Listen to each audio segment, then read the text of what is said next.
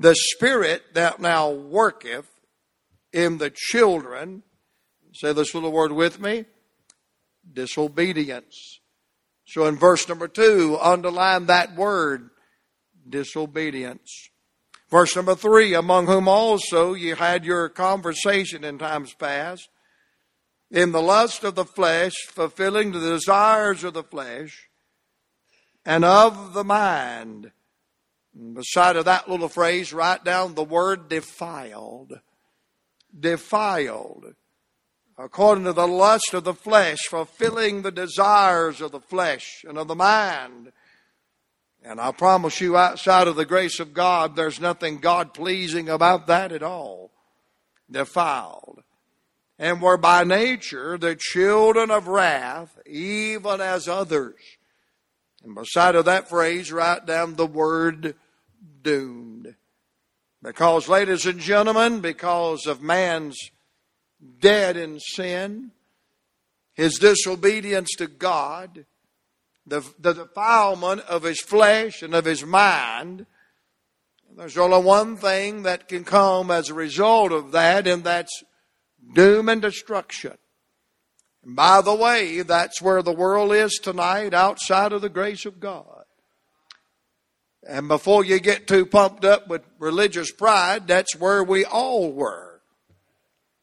Before the grace of God came into our life. Dead, disobedience, defiled, and doomed. Now come to verse number 4, and it begins with a conjunction. And not just a conjunction, but what I call a heavenly conjunction. But God.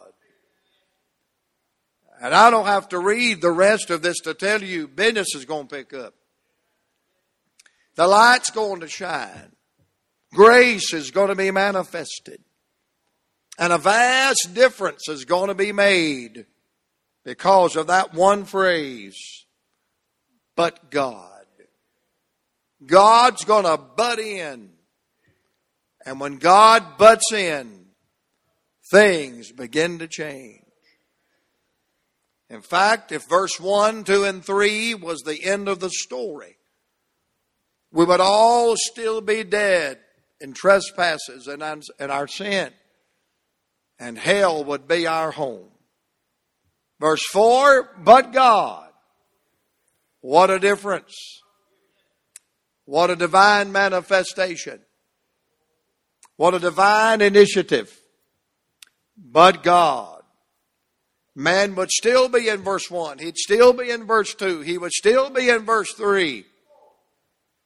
But God.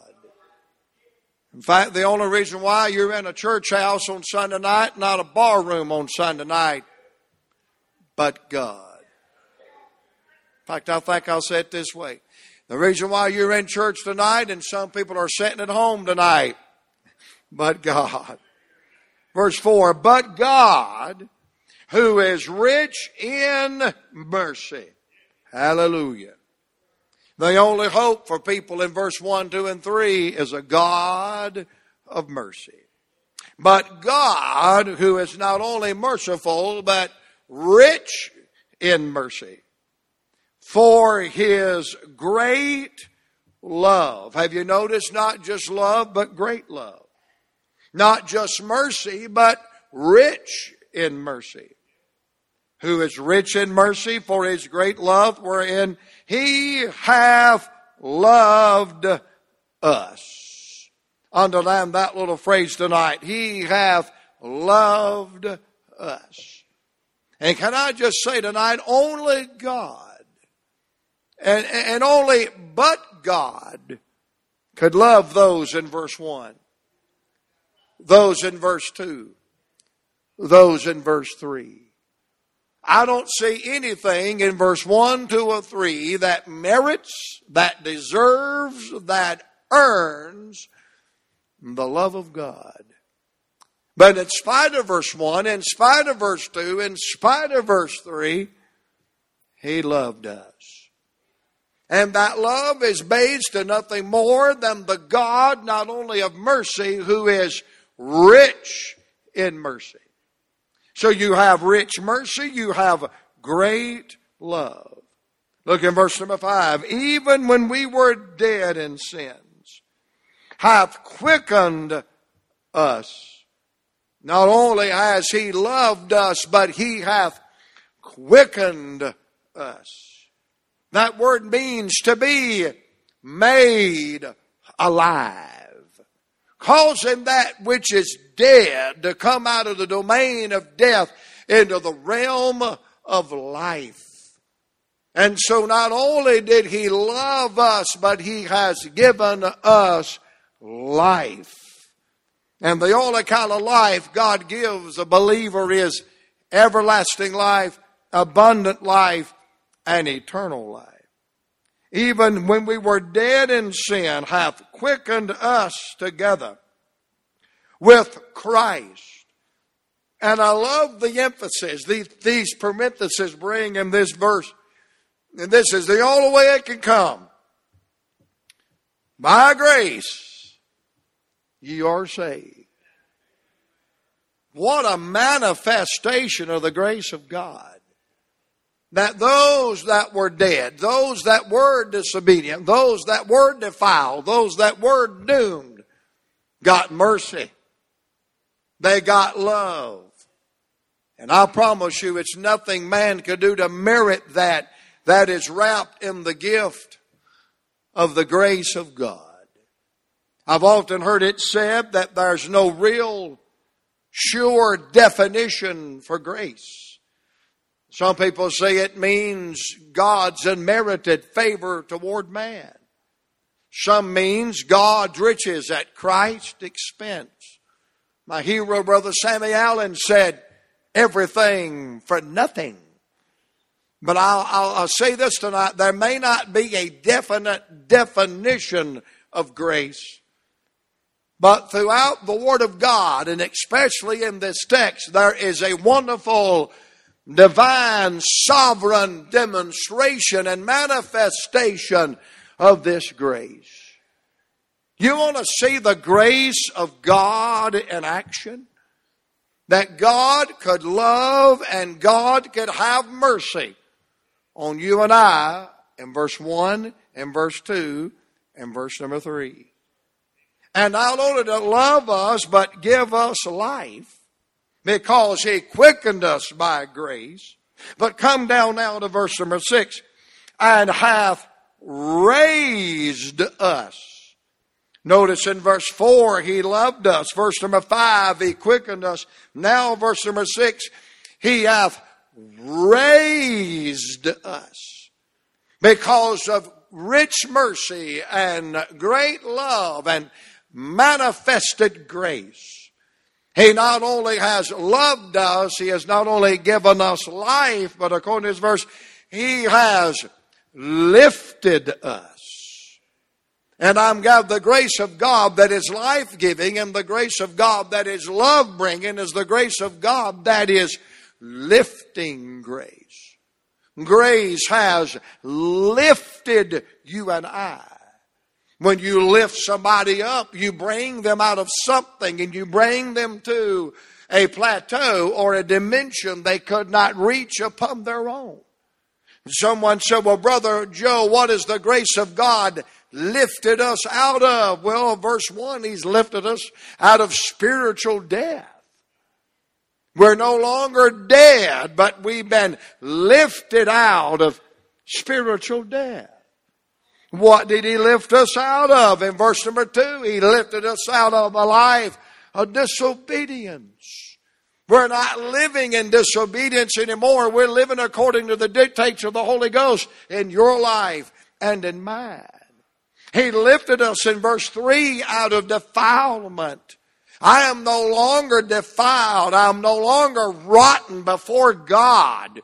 You say you're bragging on yourself? No, I'm bragging on the grace of God.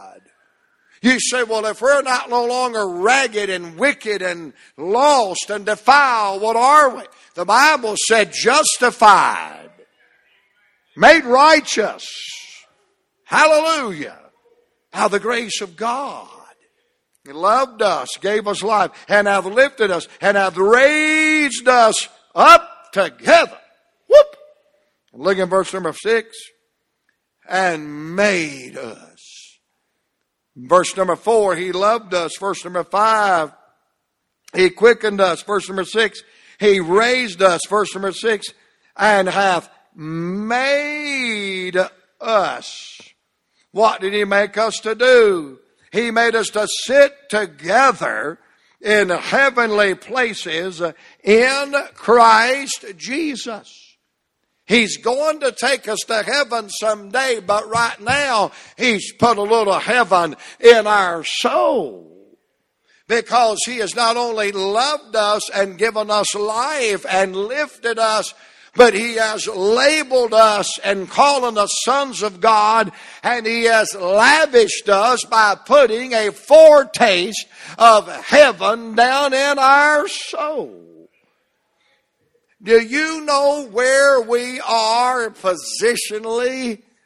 We're already seated together in heaven through our Lord Jesus Christ.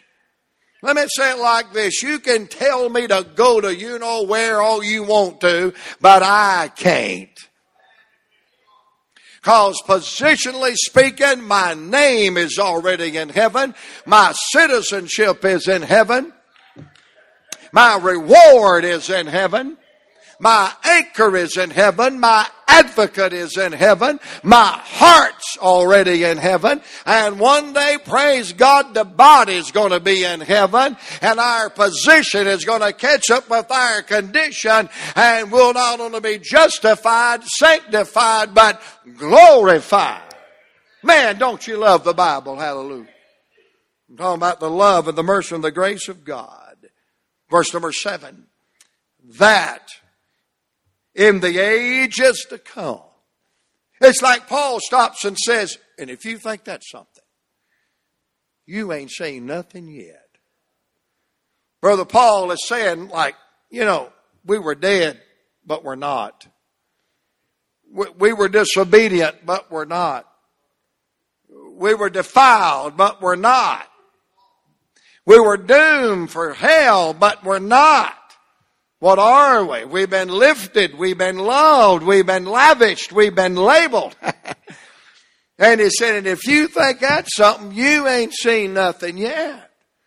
He said, that's just what He's done now.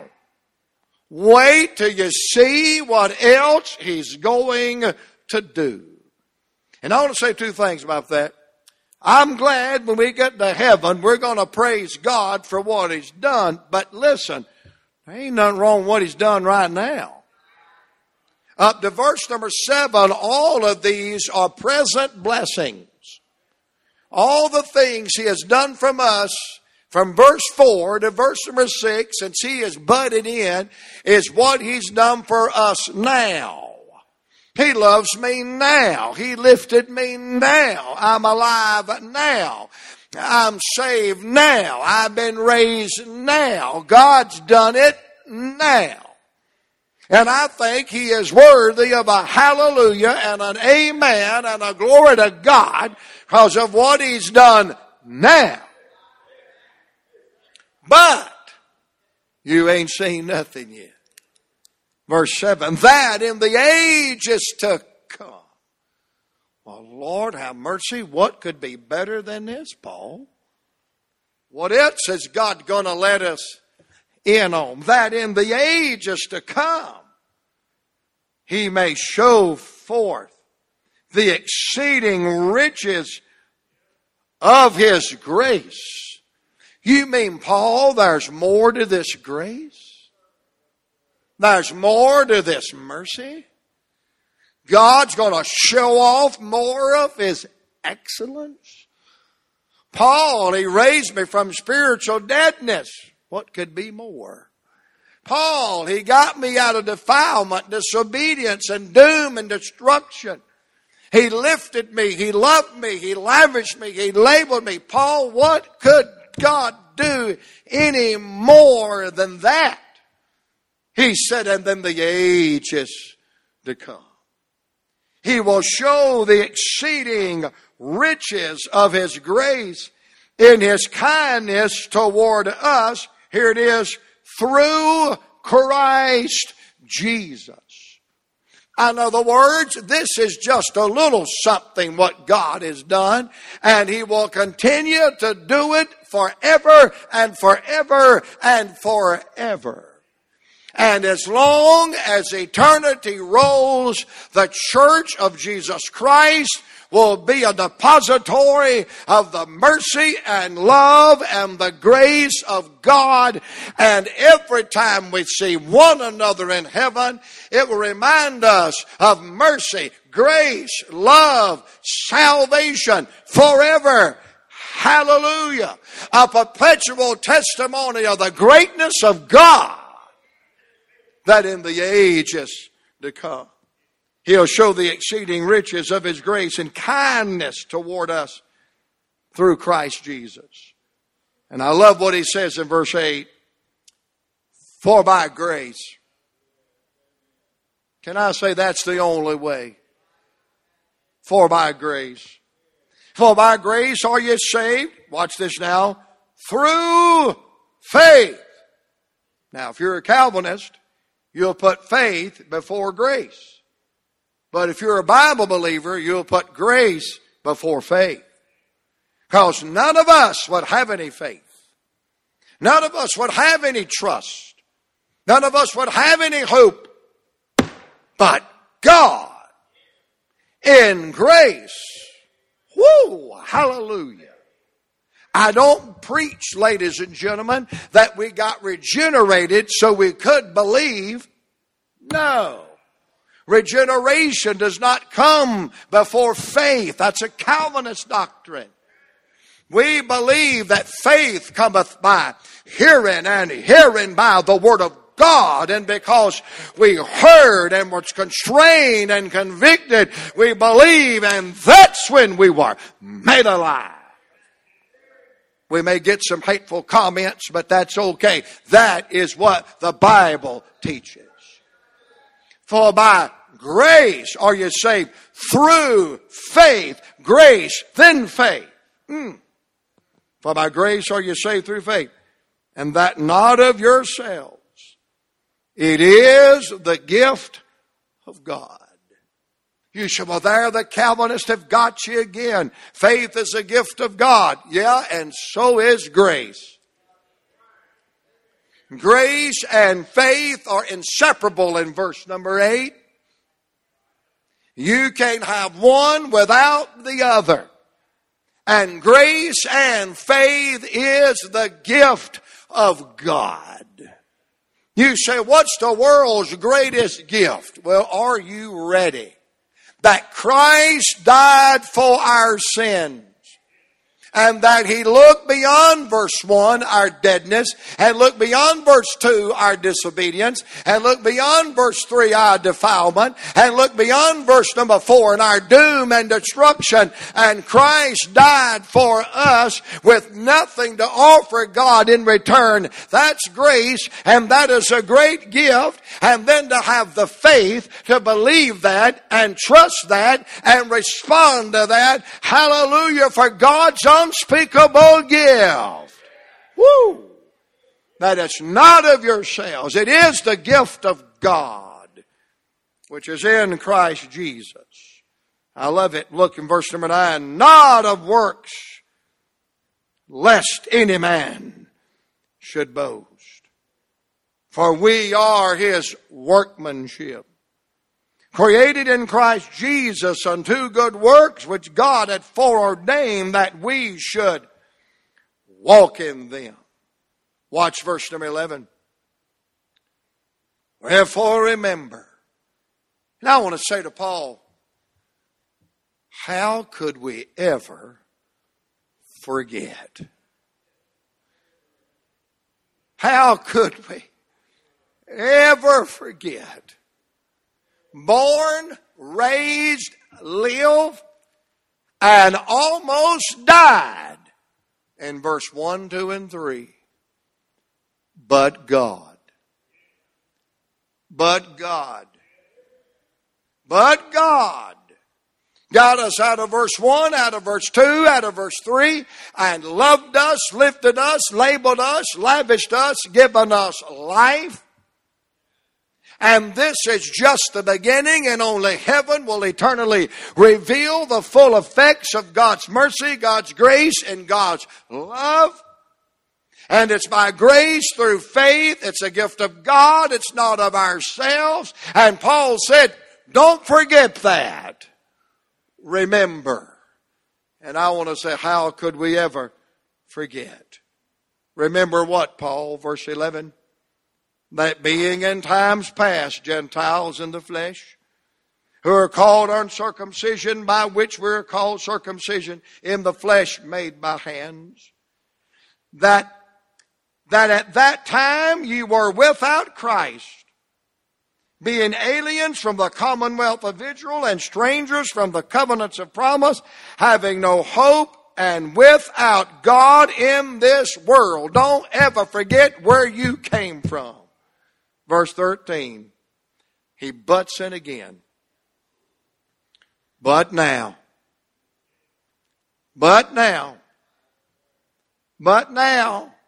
Paul, what are you up to? But now in Christ Jesus, ye who sometimes were afar off are made nigh by the blood of Christ. For he is our peace, who hath both won and hath broken down the middle wall of partition between us. What did Calvary do? Having abolished in the flesh the enmity, even the law of commandments contained in ordinance, for to make himself of twain one new man, so making peace, that he might reconcile both unto God in one body by the cross, having slain the enmity thereby, and came and preached unto you which were far off, and to them that were nigh. For through him we both have access by one Spirit unto the Father. Lord have mercy, I love the Bible. Now therefore, you are no more strangers and foreigners, but fellow citizens, and of the household of faith. You say, Brother Joe, how does somebody go from being dead in sin, lost without God, defiled and wicked and doomed for hell, to a fellow citizen, the household of faith, into the family of God, and have a wonderful future in heaven? I'm glad you asked. You ready? For by grace are you saved through faith. And that grace is based in rich mercy, great love, and the blood of the cross. And all of that is possible tonight because of that one line. But God. But God. The first part of your life, it's you. But I'm glad when you got saved, the rest of it's but God. I love the law of first mention. When something happens for the very first time in the Bible. And when did God butt in man's business for the first time? Well, you got to go to the first book, the seed plot of the Bible. And you go to that 6th chapter. And you start reading Genesis chapter 6, verse 1. And man, them first 7 verses is as bad as the first 4 verses of Ephesians 2. In fact, it's like they mirror one another. Well, how bad was it in Genesis chapter 6, verse 1 through 7? Real bad. Sinful. Wicked. Ungodly. In fact, man's only imagination was continually evil. It was so bad that God had changed his mind and said, the world would have been a better place if I hadn't have made any man to live in it. and I'll destroy it, and I'll wipe them all out, and we'll start over again. Yeah. But Noah, verse number 8. But Noah found grace in the eyes of the Lord. First time God butted in. But Noah found grace in the eyes of the Lord. The world is wicked. It's headed for the flood. It's headed for the antediluvian judgment. God's given up on the human race. Going to wipe them all off of the face of the earth. But Noah found grace in the eyes of the Lord. And God showed him the boat, and God showed him the ark, and God showed him the rainbow, and God showed him the dove, and God showed him the altar. And on the other side of antediluvian judgment, they come off the top of that ark on the top of the mountain, and the human race was preserved because one man in the midst of wickedness. But Noah, he found grace in the eyes of the Lord. And by the way, the only reason why anybody won't ever taste the flames of hell and experience the outer darkness and the ultimate doom of sinners one day, but we found grace in the eyes of the Lord, and grace changed everything. Because God butted in. And I found out all through the Bible, mankind is redeemed and saved because God butted in. I love the book of Romans. We call the book of Romans the Romans Road, God's simple plan of salvation. And it pretty much does tell the story. I'm glad it's not the only book in the Bible, but if it was, it'd be enough to keep you and me out of hell. In chapter 3, he tells us some real bad news. What is that? All have sinned and come short of the glory of God. Chapter 5 didn't get any better. It says death is passed upon all men, for all have sinned. And it looks like chapter 6. It's going to nail another nail in the coffin. For the wages of sin is death. And by the way, God told the truth in chapter 3. God told the truth in chapter 5. And He told the truth in chapter number 6. Just like Ephesians verses 1, 2, and 3 says, we're dead, we're defiled, we're doomed. Just like the first 7 verses of Genesis 6, lost, wicked, messed up. God's repented that He's made man. Romans 3, all have sinned. Romans 5, sin brings death. Chapter number 6, the wages, the result of sin is death, ultimate eternal death, and it leaves us hanging on the edge of the abyss. Read the rest of chapter 6, verse number 23. For the wages of sin is death, but the gift of God. But the gift of God, Lord have mercy, is eternal life through Jesus Christ our Lord. God has butted in again. 1 Corinthians 6, they're questioning who can go to heaven, who cannot go to heaven. And Paul said, here's how strict the entry level is going to be. And in chapter 6 of 1 Corinthians, Paul takes the brush of inspiration and paints a very dark, dismal picture of all the sinners and ungodly, profane men that shall not inherit the kingdom of God. And if you look in those indictments, we're all there. Some of us brought up on multiple charges. Well, why would God make a beautiful place like heaven and nobody fit to live in it? He ain't done yet. But God.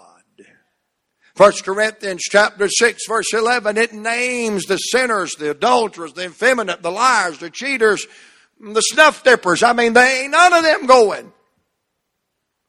I mean, lays it out there. You ain't going to go. You cannot inherit the kingdom of God. But before any of us can pull out our spiritual lapels, it says, and such were, past tense, some of you. And then he butts in 3 times. But ye are washed. But ye are justified. But you are sanctified by the Holy Spirit in the name of our Lord and Savior, Jesus Christ. I thought about this the other day. Have you ever wondered what your first word's going to be when you get to heaven? I mean, when you see Jesus for the first time, when you see heaven for the first time, when you walk in glory for the first time, have you ever wondered the first thing we'll say? Well, probably a bunch of Baptists will go, amen. A few holiness people might go, hallelujah. Somebody from North Carolina say, glory to God. My crowd will go, well, glory. My mama, thank you, Jesus. Yeah. Think about what you're going to say. Some of you are going to say, well, I made it.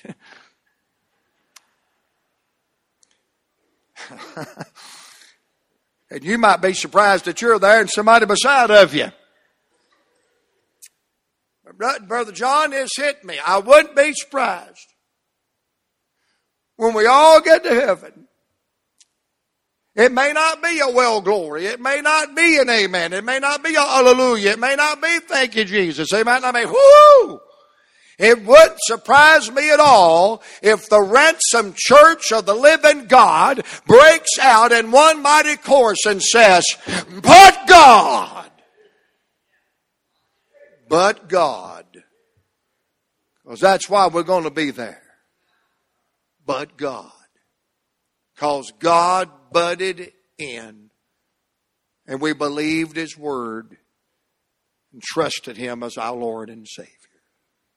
How many believe tonight that Jesus is the same yesterday, today, and forever?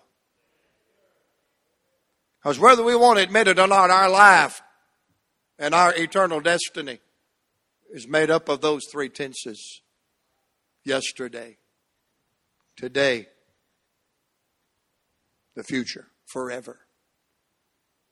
And you don't have to raise your hand, but how many remember how messed up you were yesterday? Your past. And things are different now, today, than they were yesterday. And I used to love to hear the old timers say, I may not be what I ought to be, but hallelujah, I am not what I'm going to be.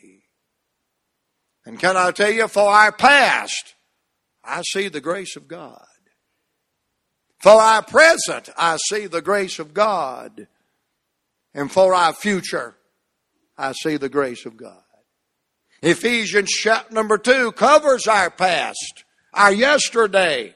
We were dead. We were disobedient. We were defiled. We were doomed. But our present now, we're loved. We're saved. We're lifted.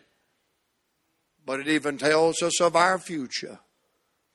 That in the ages to come, God will continually, eternally show through the ransomed church of God His kindness, His love, and His mercy. Tonight, ladies and gentlemen, I don't believe anybody is going to be in heaven bragging about being a Baptist, being a Methodist, being a Presbyterian, being white, being black, being brown, being green, being yellow. I don't think anybody's going to be in heaven bragging about some kind of creed or some kind of deed that they have done, how good they were, how great they were, how deserving they are. No, no, no. But in heaven forever, they'll realize if God hadn't abutted in my life, I wouldn't be here. Hallelujah, what a Savior. We'll be there because of Him. Back a couple of months ago when I was preaching through Revelation and I was preaching about heaven, and I was preaching on the sights and the sounds of the city. I got home that afternoon and I realized oh my, I forgot my best point. I just got so caught up in the sights and sounds of heaven, I realized, oh my, I didn't give them my best point. And it hit me. You remember that day we talked about walls of jasper, gates of pearl, streets of gold. We talked about the foundations of the city and how that everything there is made by God's own hands. But it hit me. There is something in heaven that was not made by the hands of God. There is something in heaven made and put there by the hands of wicked, sinful men. Oh, Brother Joe, what could ever be among them golden streets and gates of pearl and walls of jasper, a city built by the hands of God? What could ever be in heaven put there by the hands of sinful men? Well, John said, when I heard that great voice say, look, behold, the Lamb of God. John said, I looked, and I saw the Lamb of God, having been slain from the foundation of the world. And I believe, ladies and gentlemen, John saw the marks of Calvary in the body of that resurrected Christ. So therefore, I believe all through heaven, we will look upon the Lord Jesus Christ and see the marks and the wounds of Calvary. You say, Brother Joe, why would God do that? Because it will be an eternal reminder. We're there, but God. We don't deserve to be there, but God. We were not headed there, but God. We're not worthy to be there, but God. And I believe it'll be a constant reminder we're there because of what He's done for you and I. I don't believe we're going to have to muster up any kind of praise when we see Jesus. I believe it'll be so spontaneous that we will be wrapped up in the glory and the grace and the mercy of our God. We won't help but be able to say, worthy, worthy is the Lamb. Let me ask you this tonight. I tell people this all the time, and most people don't agree with me, but I'm right. It doesn't matter how much you love somebody. It doesn't matter how much that person means to you. It doesn't matter how affectionate you feel for them in your heart. If you never express that to that person. Through the years, I've had funerals of different church members, and I'd be at the house, the funeral home, and their family would say, oh, Brother Joe, so-and-so really loved you. Boy, they talked about you preaching all the time. And man, they just loved you, man. And they loved you preaching. And it was shocking to me. And it was shocking to me. Because they never said it to me. They never said, Brother Joe, I love you. Brother Joe, I enjoy your preaching. Brother Joe, you're a blessing to me. And I'm glad it was. And I don't have to know that. But I mean, it was a shocker. I just thought they were there and sat through another one and went on about their business. I was glad to know they loved me. I was glad to know they enjoyed my preaching. I was glad to know that, man, they were really getting a blessing out of it. But I don't care how much they love me, how much it didn't do me no good. Because I didn't hear it. I didn't see it. We used to have a fella come to church years ago. He'd say, I told my wife I loved her the day that I got married, and I'll tell her something different when I change my mind. I bet things are real hot at your house.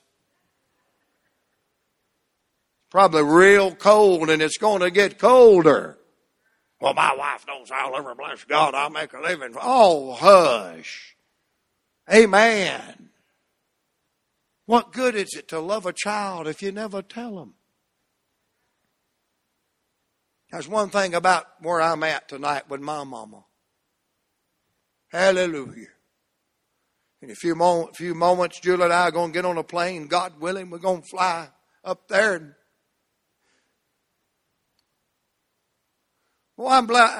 I'll walk in that room in the morning and I'll say, Mama, I love you. But Lord of God, I'm glad I didn't wait to then to do that.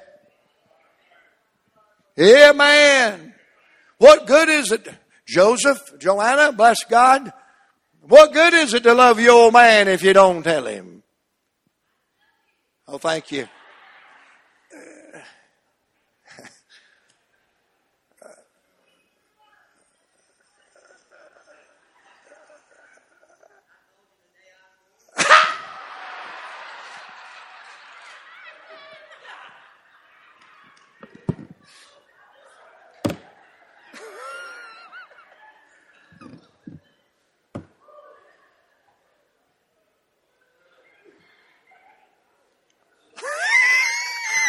Barry Crowder, if you don't be quiet, I'm going to come back and kill you, boy. So all that, when that day you was born on, that's what you were saying. Amen, I got it. But you understand the point I'm trying to make. What good is it if you don't show it and tell it? And can I tell you something? All through the Bible, God tells me He loves me. But aren't you glad on a hill far away? Woo! Had an old rugged cross. He proved it. He showed it. And we'll be there forever. Because of great love, rich grace, and the blood of the cross. Hallelujah. What a Savior. And while we stand together tonight, let's just come and do a course of that.